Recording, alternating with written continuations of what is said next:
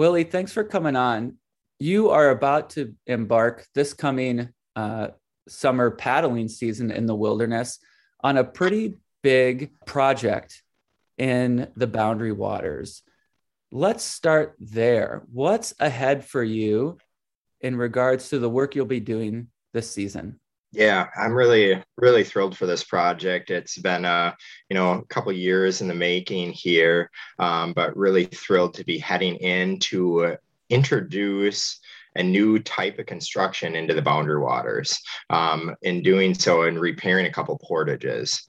One of them is, and the one I'm really excited about, and will definitely be in the public eyes, Duncan DeRose portage. It's got about 130 wooden steps on it that have been replaced about 3 times now in the past 30 years. And we're going to go in and replace those wooden steps with on-site native stone, which is just awesome. Like I'm a rock person. I enjoy working with rock because it lasts the longest. It's just like it's been there for like millions of years before I had the opportunity to get my hands on it. So, and it will last there, for generations, sure, there could be some big, like, nature disaster or something like that like dislodges it. But really, like, this should be there for like many generations. Hopefully my kids will be able to bring like their kids to a project that I worked on in the Boundary Waters. And just, it's really in that iconic location overlooking like, Rose Lake into Canada. And it's an easy trip for everyone to be able to get out there and see. Popular, there has falls right next to it. So yeah, when I had the opportunity to bid on the project, I was thrilled. I've been looking for a project like this in the Boundary Waters for years. Yeah, this portage, as you stated, Willie, it's an iconic through thoroughfare for many paddlers headed to the border lakes on the eastern end of the Boundary Waters. And it's also a really popular day trip. It's referred to as, some people call it the Rose Falls Portage for the iconic Rose Falls, the Stairway Portage for the stairway that you're mentioning. So this space sees a lot of traffic.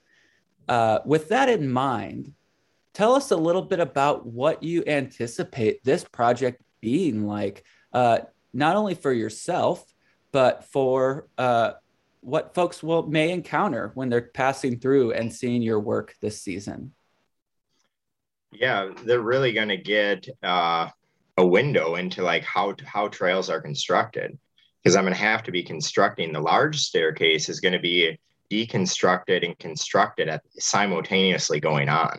So people are still using the portage, unless there might be times where I might be moving a lot of stone down that'll close it for little bits of time. But other than that, like I'm going to be keeping this open and trying to get it done early in the season, weather pending. And for anybody who doesn't know, obviously, since your construction project, deconstruction and construction, is in a designated wilderness area, you don't get to use any sort of motorized equipment, which when I imagine moving large, heavy stone, that poses a unique challenge and skill set for you as a trail builder. Can you tell us a little bit about that?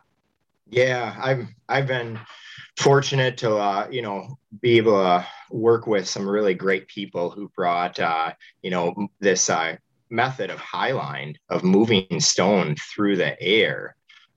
So I'm going to be setting up some temporary high lines right near where the staircase is going to be able to safely move the material, across the landscape without minimal damage to the landscape on top of it.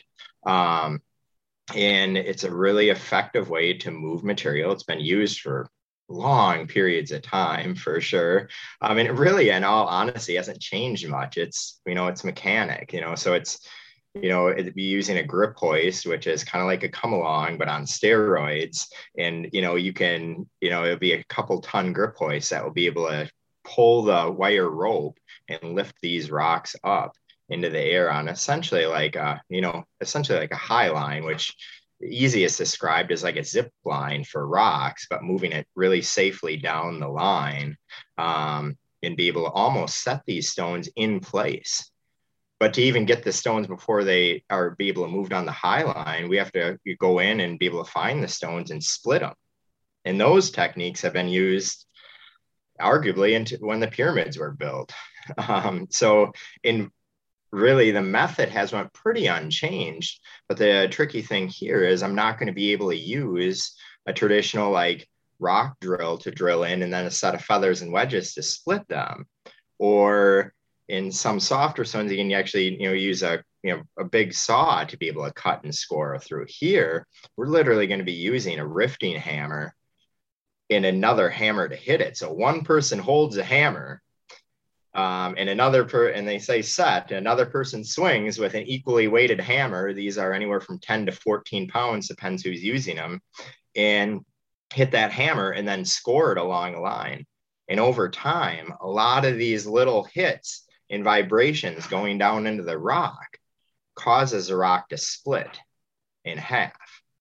And that's the best case scenario, is that it go right down your line. But what you might not see is little like fissures in the rock or cracks or a different type of stone blending together. And you might not get a perfect break every time. So I'm really excited to be partnering with the Conservation Corps Minnesota to be working with them on teaching them these techniques, which is really important to me, that the knowledge of this stone splitting continues on.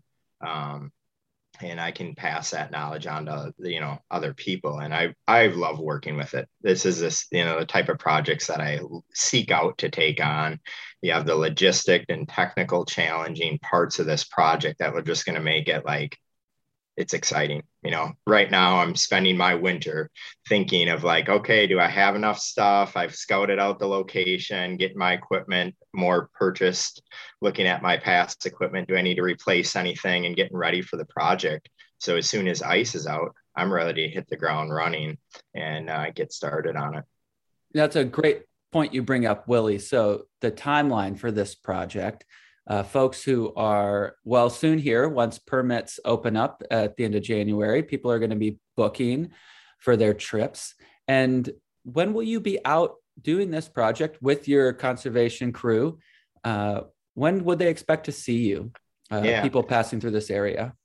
So I plan to be in as soon as ice is out. So I'm hoping it's going to be early May that I'm able to get in there, and that's pending the winter and spring.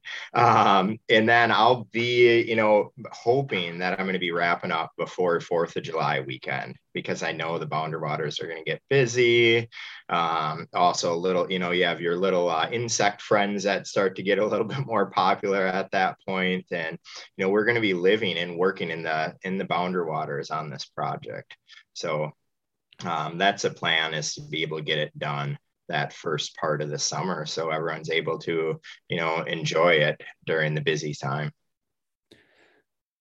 That's exciting, Willie. Now you've been doing this type of trail work, and like you mentioned, are bringing in a new style of building trail into the wilderness area. Now, folks are there other trail systems, other places where folks may have encountered this type of stonework, where they could kind of visualize what this may be like when it's complete and they're traveling through the area? I know you mentioned the Superior Hiking Trail. Anything you could reference? Yeah. So in the Midwest, there's definitely sections of Superior Hiking Trail, and they've been kind of picking up this. I've been working with them for the past few years now, and they've implemented this method in. There's spots on the North Shore. The CCC did a lot of really amazing dry stone masonry.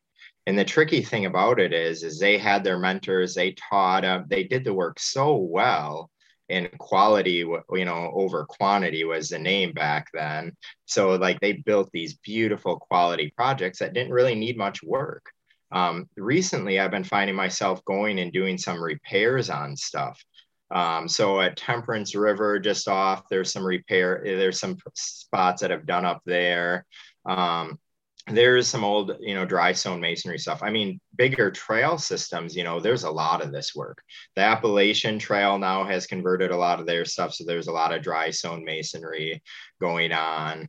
The West Coast also, the Pacific Crest Trail has loads of dry stone masonry going up it.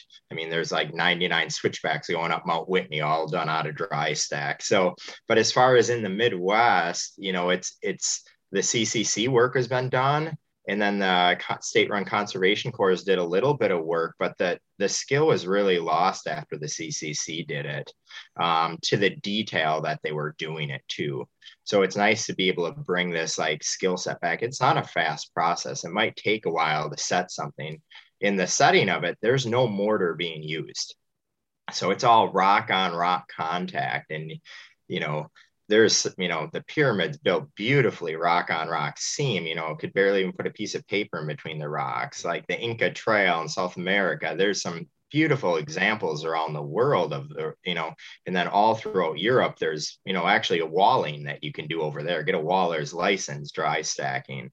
But as far as back in the Midwest here, like, I'm excited, and especially in the boundary waters, because the boundary waters have such rich soils and it's such a moist, wet environment during times of the year that it really rots away the wood. So the wood is like, even using like pressure treated, it's rotting quick here. So a stone is just a much more sustainable option. Like I mentioned before, you're looking at like 3 times it's been replaced in 30 years. Like lumber should even last longer than that, but it can't sustain itself in the environment of the boundary waters. So this is going to be here for, generations. That's really exciting. Willie, I'm wondering if you could mention what sort of relationship do you have with the wilderness as just a user and a recreator coming into this project? Yeah.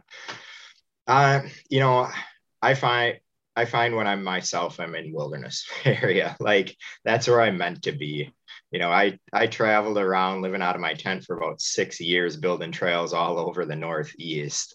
I like to immerse myself in the wilderness. I enjoy the challenges that come along with working right in any sort of weather condition that is in the wilderness areas. And as much as anything, just like it's fun to come into these environments, create something that's more sustainable for the environment and better for the users, that just kind of blends right in, and you kind of just walk right over it. And the best work that can be done is that people can actually use it and find themselves looking around and enjoying the environment that they're in more than having to worry about the trail that they're walking on. And that's the type of experiences that I'm like trying to create with the trails. Like people aren't out there to see the trail, though the staircase is going to be pretty awesome and daunting when you're coming from the lower side. When you're coming from Rose up to Duncan, you're going to be like, oh man, that's a staircase now. That's what a lot of people say. But, I'm excited to create something just blended right in with the actual material from that environment, which is really awesome. These rocks, I'm essentially just shifting them, cutting them in place, and moving them not too far because they're rocks, they're heavy. I mean, these are several 100-pound rocks. I'm not going to want to move them too far. So you can't really have anything more sustainably coming from right in that area. It will be really exciting, Willie, to follow along on this project with you.